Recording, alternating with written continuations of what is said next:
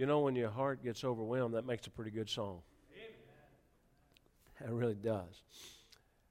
And when you start to think about it, it is enough that Jesus died, and he died for me. That is amazing, amazing thought. And I'm thrilled that, you know, I'm thrilled that we have someone like Molly that's been saved a long time, but it's never gotten old. You know, I mean, it's not like she just got saved 6 months ago and it's still exciting. She's been saved a lifetime and it's still exciting. Amen? That's a mighty good thing. It's mighty good. I want you to go to Jeremiah chapter 18. And while you go to Jeremiah chapter 18, we'll start at verse 1, but I'm going to tell you just a little bit of a story here. Last night, I fought a battle all night long. Anybody ever been there where you're in a dream that you just can't come out of and you can't get any rest and you wake up and you go back to sleep and the same thing comes on you again? And that's what I did last night. And the whole night, normally I don't remember the dreams. I really don't. But it was so clear that I had to teach a class. Amen. I had to teach a class, but I wasn't ready. I wasn't prepared. And so my time was running out, and I couldn't find my notes. And I kept looking for my notes, and the time was running out. Then I finally found my notes, and then I started running to the class, but I couldn't find the class. I was in the room, and I couldn't find the right hallway. And it was just driving me crazy because time's running out, and I'm not ready. I'm not ready. And I kept, it was all night long, some other scenario. Anybody else ever? Some of you, this wasn't a dream. This really happened to you, but it's a terrible, terrible feeling when man, you got to have this ready, but you're not ready. And why I was not ready, I don't know. I don't know, why it delayed, why I hadn't done it, what was going on. I'm not sure, but it came down to the very end. I've just got to get to the classroom. If I could just get to the classroom, then I could, make this happen. But I can't find it. And it was just all night. I woke up this morning, and JoBeth said, "What's the matter with you?" She said, "You need eye drops." My eyes were all bloodshot, and I said, I'm exhausted. I haven't gotten any rest at all. She said, "Why?" I said, "Because I wasn't ready." And she said, "What are you talking about?" And it was so crazy because this week, the message that I prepared to preach, I've been working on, probably spent maybe double the number of hours on the message I was going to preach, because in reality, it's going to be a series. And I don't do series really on Sunday, but there's no other way to do the message that I was going to preach this morning. And so I spent more time, more hours, everything getting ready for this message. So I couldn't, what's this dream about? Because Lord, I've prayed, I've prepared, I've got this. I've gone over and over and over and over this thing. And as I was getting ready this morning, listening to my Bible, and I have a little speaker in the bathroom there that I listen to, and so I was listening to the Word of God, and I came to Jeremiah chapter 18.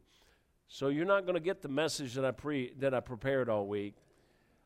And all this morning, as I was here at the church, I felt that same pressure I was feeling last night. I felt like, Lord, you're asking me to do something, and you're asking me, and I'm not ready. So Jeremiah chapter 18, I'm not sure where this is going to go. Maybe a really short message, or it may be really long. Because what I've found is that the less I'm prepared, the longer it takes me to get out what I'm going to say. So, no. Jeremiah chapter 18, it says, "The word which came to Jeremiah from the Lord, saying, Arise, go down to the potter's house, and there I will cause thee to hear my words. Then I went down to the potter's house, and behold, he wrought a work on the wheels." And notice this wheels, not just one, but two. And the vessel that he made of clay was marred in the hand of the potter. So he made it again, another vessel, as seemed good to the potter to make it. Then the word of the Lord came to me, saying, O house of Israel, cannot I do with you as this potter? saith the Lord. Behold, as the clay is in the potter's hand, so are ye in my hand, O house of Israel. At what instant I shall speak concerning a nation and concerning a kingdom, to pluck up and to pull down and to destroy it. If that nation against whom I have pronounced turn from their evil, I will repent of the evil that I do to do unto them. And at what instant I shall speak concerning a nation and concerning a kingdom, to build and to plant it. And if it do evil in my sight, that it obey not my voice, and I will repent of the good wherewith I said I would benefit them. Let's pray. Father, I pray that you bless the service this morning. Lord, I do need you. Lord, I need you every time I speak. I need you every moment of my life. But Holy Spirit of God, I yield myself to thee, that you would direct my mind, my thoughts, and give me clarity. Lord, I have worked diligently just the few hours that I had since you brought this to my mind. But Lord, I pray that you please, that you would speak. It's not my work. It's not my organization or my structure of a message. Or Lord, it's the truth that you want somebody to have. So Holy Spirit of God, guide me. I pray that you'd anoint me with fresh oil. Lord, I pray that you'd touch the ears of the people that are in here, and that wherever this is supposed to land, that it would be a help and a blessing to somebody, and an encouragement. And in Spirit of God, I ask you please this morning, through the name of Jesus, that you would wrap your arms around us as a mighty hedge of protection, and turn back every evil that would try to snatch away the truth and try to disrupt what we're doing here. Please, in Jesus' name, amen. As I said, I spent the whole week working on a message, and I'll probably, Lord allow me, I'll start it tonight, and it'll, without a doubt, it'll be a form of a series. The fact is I don't really decide to do a series, but this that I'm going to be doing, it's going to almost be a necessity that it is, and it's going to be very, very important. But this morning, as I was listening to Scripture and got dressed, I just was compelled. God just wouldn't turn me loose. This had to be preached. And many people, you've probably been in church very long. You've probably heard a sermon about the potter and the clay in the potter's hand. But I want to look at that. Verse 1 again. It says, the word which came to Jeremiah from the Lord, saying, arise and go down to the potter's house, and there I will cause thee to hear my words. This is so good. God will speak to us today just like he would speak to Jeremiah. You see, I believe he'll still speak to us, but here's the difference. The difference is that Jeremiah was hearing the truth for the first time, and today God will remind us of the truth that has been available in Scripture for millennia. Okay, that's the difference. And he'll still speak to us, and he'll bring things just like I believe he did this morning as the verse was coming out, and as that man from the on the app on my phone was speaking this out. As he was doing that, God pricked my heart, spoke to my heart about this passage. So God will do that. We just need to listen. That's what he says. I will cause thee to hear my words, regardless. The key is to obey and listen to what God speaks to our hearts. And so God will speak to you. Even this morning, the great need in services like this is not the perfection of a preacher. It's the willing heart of the listener to say, Holy Spirit, please speak to me. Now, just as Jeremiah responded immediately to the word of the Lord, he said, then I went down to the potter's house. I love this. I love it in Scripture when God speaks to someone in Scripture and they immediately obey. And I like to help you folks. The best thing to do when God pricks your heart about something, just do it. You say, well, I'm not sure, and maybe that's given up a lot, or maybe it's changed. Look, just do it. I guarantee you there's nothing that God would prick your heart about that he's going to hurt you, and there's nothing that you could give up or change that would be more important than the will of God for your life. It's amazing when you simply obey the Lord, the blessings that will come. Here Jeremiah is going to see an incredible truth, though, and he looks at the work on the wheels. First, Jeremiah sees that the potter is the one who's making the vessel. This is what's, again, wonderful. Folks, did you understand that right now, God is the one that's molding your life? God is the one that's working on everyone. And I'm going to get probably way ahead of myself because everything probably be out of order today. But the fact is that a lot of times we look at this and we're thinking like, okay, God created me and molded me and I was born and then I got marred. God's talking about, I believe, since he's talking to Israel, he's talking about to people who save people. He's talking about God's people, and he's saying that I've got something I want you to do, and I'm molding you to do it. And sometimes we can't take the stress and the strain. Now we can, but sometimes we don't. Because God won't put you through more than you can bear. But sometimes we don't.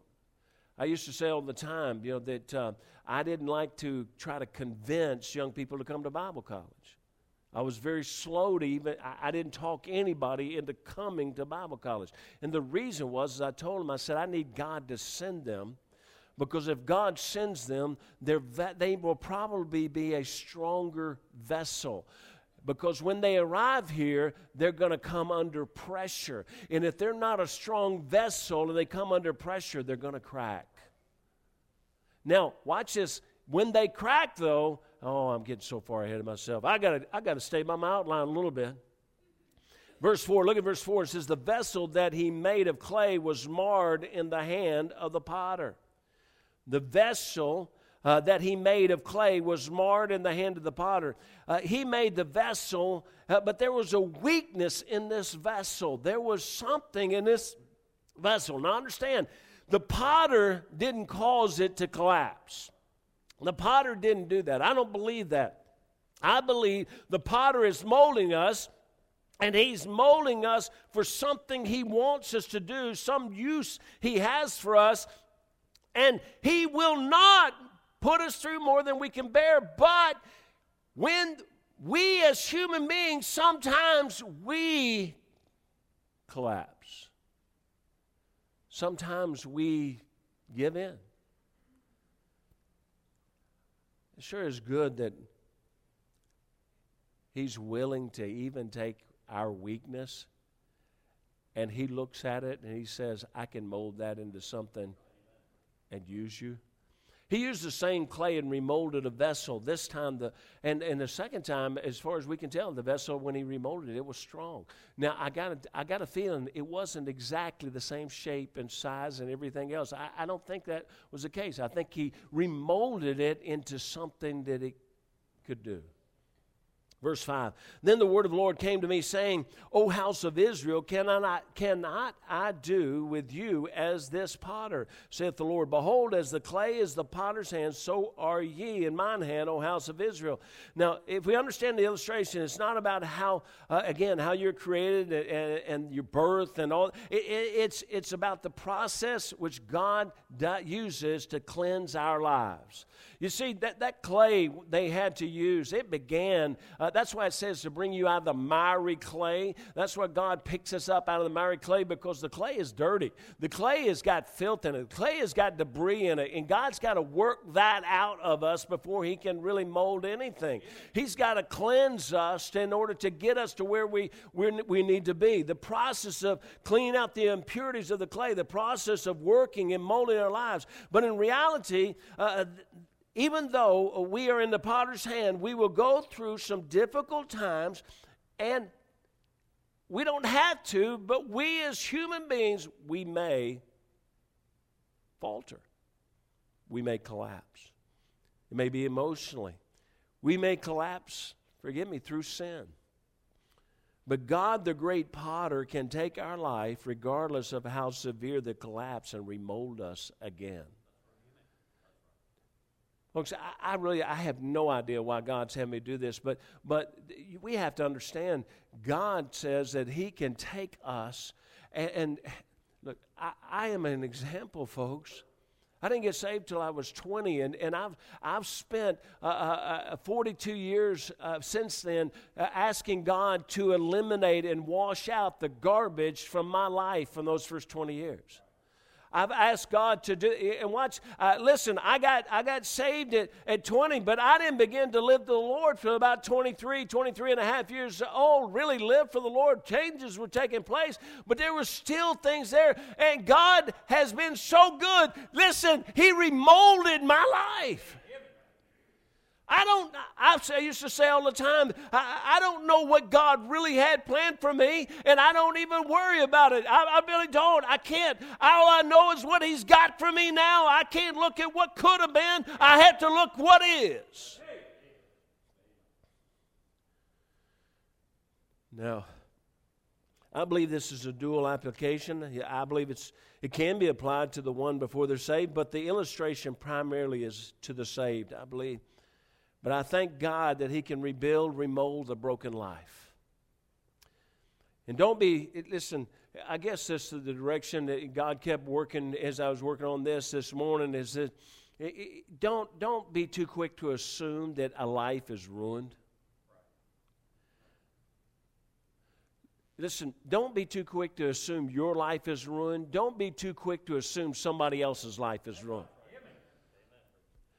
You know, because if we're too, look, when we start assuming that the life is ruined and it can never be repaired, we're not doing anything but further damage to the life. And God doesn't want that. God wants us to understand, and that's why He gives us this illustration. He says, listen to me. He said, come down here, Jeremiah. Take a look at the potter. Watch this. When the vessel is marred, He said, don't you start condemning the vessel. Don't you start looking at it like there's no hope. Don't you start looking at it like it ought to be thrown away. He says, keep watching. I'm going to take the same clay and I'm going to remold it.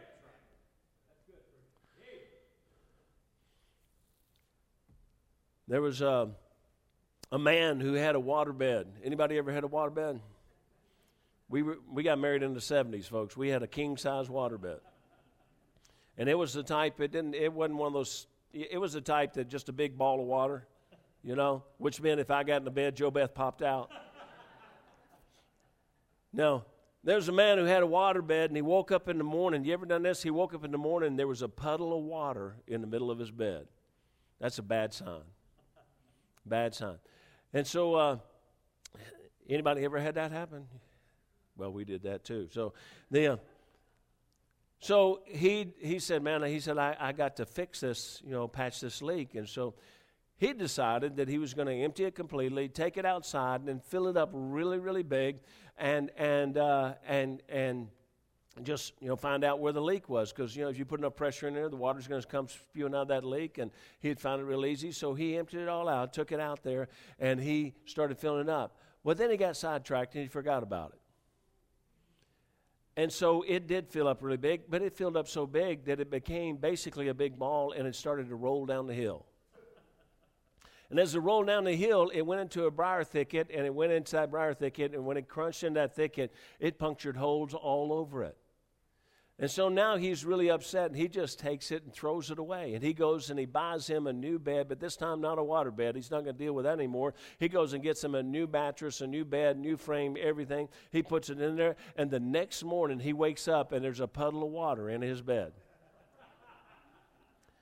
And he realized the upstairs bathroom was leaking, and it was dripping through the ceiling. He assumed too much too quick. You understand?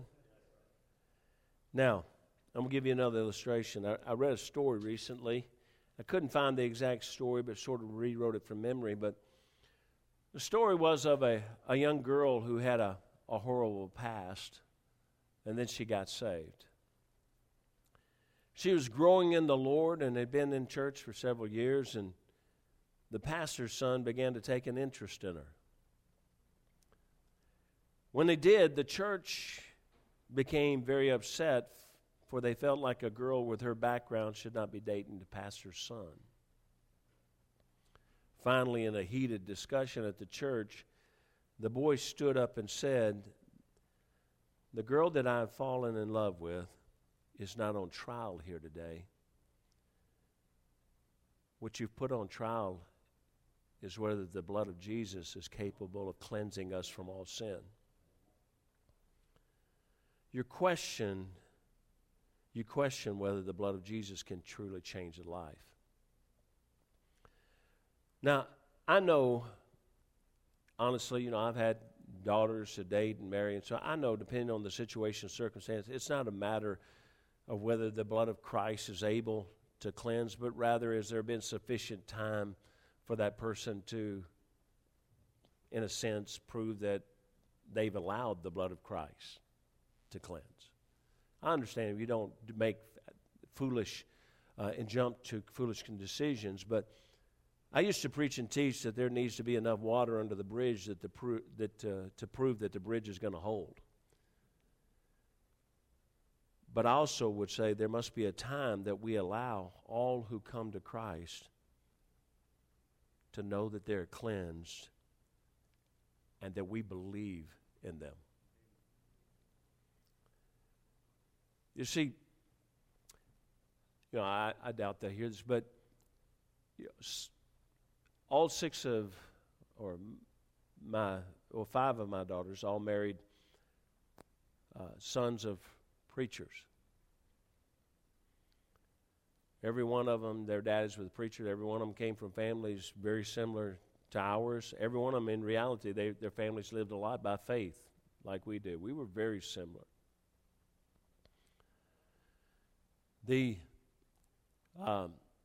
My fifth daughter, Amber, met Matt, her first husband, and Matt was from a broken home. He was a bus kid from Philadelphia.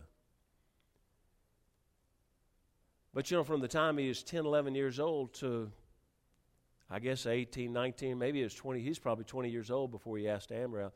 For about 9 years, this kid had basically been kind of reared in his pastor's home. The pastor, which was another son-in-law's dad, and reared with my son-in-law. And, I looked at that, and Matt didn't come from the greatest background, but we couldn't look at where he came from. We had to look at where he was. Amen. 2.5 years later, Matt died of cancer. In 2.5 years, I never saw that boy ever even question God. Truth is, he had a 2-year ministry preaching to all over this world, some by video, but God miraculously gave him strength to do what few people would ever have an opportunity to do. And God worked a miracle in his life. Now, I'll be honest with you, some people kind of questioned me on it when I was okay with Matt's background. Because I said, that's not, here's what I had to do. I had to look at me. Well, Matt went to heaven, and then another Matt came along. And that Matt had grown up in a Christian home. Mom and Dad served full-time service, not a pastor, but full-time service. But Matt had strayed away from the Lord. And he'd come back to God, and after coming back to God, he showed some interest in my daughter Amber. When he first showed interest, I was hesitant because he was not long back to God. So I wanted more water under the bridge. But eventually, after a couple of more years, really around about 1.5 years, 2 more years, he showed that interest again and came back around, and he sat and looked at me across the desk and had the integrity, the decency to come to me as a dad, even though my daughter is a grown woman and already been married and lost a husband, but came and asked me if he could date my daughter. And I looked at him, and here's what I had to do. I had to look at him and say, I'm not looking at where you were. I'm looking at where you are. I'm looking at where you are. And I told him, I said, for me to condemn you and never allow you to be remolded, I have to condemn myself. But God used me. And I'm not perfect, and I'm so far from it. But God took a wicked sinner. And God remolded my life. And I've had people say to me, well, you know, what happens if he goes back to his old life? Well, what happened if I did? There's a point where you got to believe that God is able to remold a life. God makes it abundantly clear that the clay is in His hands. God makes it abundantly clear that He's the one working on the clay. God makes it abundantly clear that He does not give up on the clay. Do you hear me? He does not give up on the clay. God makes it abundantly clear that He can and will remake the vessel. That is such a hope. That is such an encouragement. That's such a blessing that whatever we've been through, wherever we've been, God will remake us.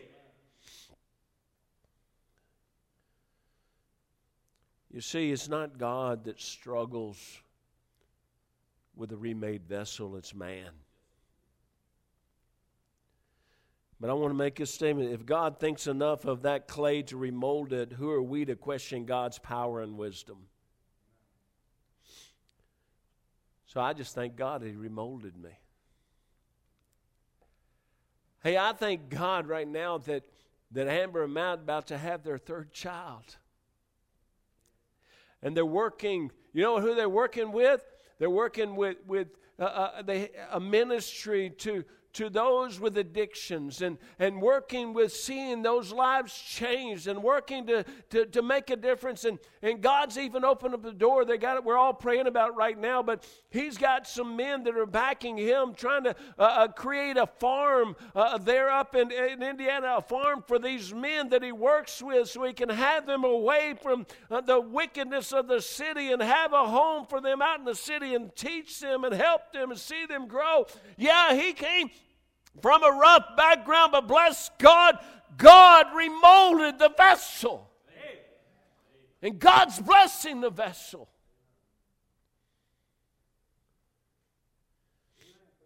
It appears that God is mighty slow to give up on any of His clay. So my message, if you feel you're a marred vessel, praise God that right now, if you'll let Him, He'll remold you. You know, if you feel you have a loved one who's a marred vessel, never give up. It's amazing what our potter can do. It's amazing what will happen to a life that's in the potter's hands. Don't give up. And folks, let us never be, and I don't believe we are here, but let us never be a people that condemns someone or puts someone or gives up hope because, you know, what they've done. Listen, God will take anybody from anywhere, any vessel, no matter how much it's collapsed, He can take that and remold it again.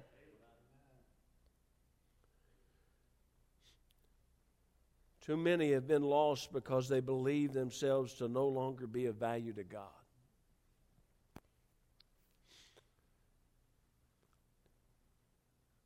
I told Jeremy before he left to go to Bible college, I said, Jeremy, you listen to me. I've seen a lot of young people that they go to Bible college and they find out they're human. And they mess up. I said, but here's the worst part. The worst part is that then they feel like they're not worthy. They feel like they shouldn't come back to church. They feel like there's no need to try to do anything for God. I failed. You see, what happens is we decide this is the vessel that God wants me to be. And then when something happens, when we falter, when we fall, when we fail, when we collapse as that vessel, we just can't grasp that God could remold us to do something else for Him. And I want us to be a people that, listen, if somebody walks out the door today and messes up their life and gets out in the world and their vessel is collapsing, listen, one thing, we don't know what kind of pressure caused them to. We don't know what happened in their life. We don't know what they've been dealing with. It's no excuse. I understand, but I'm telling you, you may have collapsed also if you were that one. If you'd suffered what they suffered, if you'd gone through what they'd gone through, if you dealt with what they dealt with, don't think you're above it. But if they collapse, listen to me, we've got to be the people that say, no, you got to believe that God's got something. He remolds you. We believe it. God believes it. You got to believe it.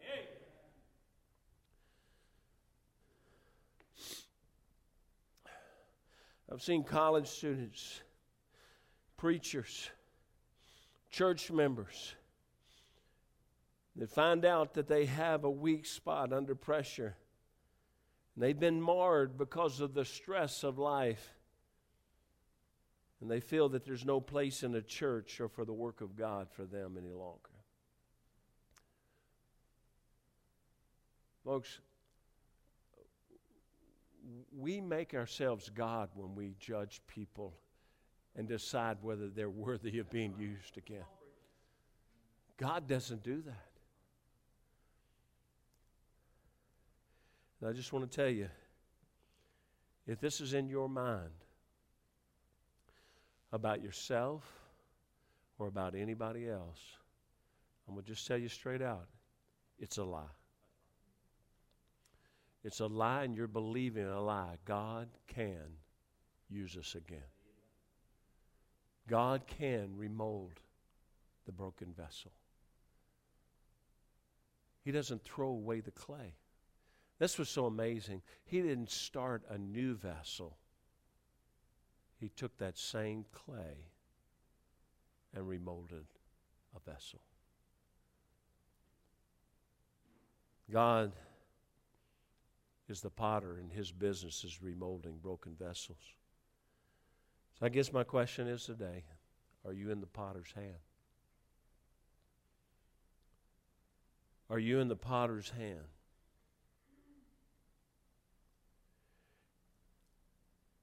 You see, I want to be in the potter's hand. I hope and pray from this point on that the vessel He's created me to be, and He's continued. You understand, we think that He molds it and then He puts us out here and we are used. I don't even believe that. I believe that all of my life, He's still molding me. He's still working. And the truth is, I better be on guard, because at any time in my life, I could collapse. But He's still working and molding me. Are you in His hand, though?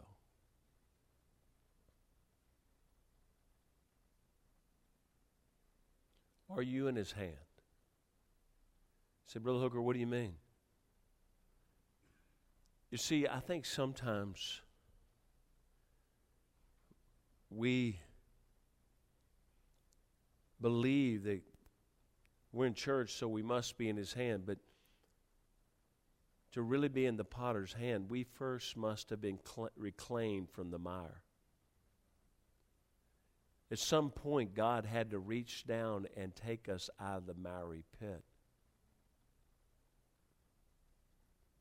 Do you really know that you've been taken out of the miry pit? It's called salvation. It's called trusting Jesus as your Savior. And when He takes you out of that, when you trust Him as your Savior, then from that point on, you are in the potter's hand. Now, it may be that you've collapsed. You may have collapsed and been remolded 2 or 3 times. You say, man, Would God still remold me again? I believe yes. Because He doesn't throw the clay away. Father, I pray that You'd bless our church today. Dear God, I don't know why this morning You changed my heart, my mind. But I know, Lord, without the potter, we're left in the miry clay of sin and Satan without hope. And Lord, if there's anybody here that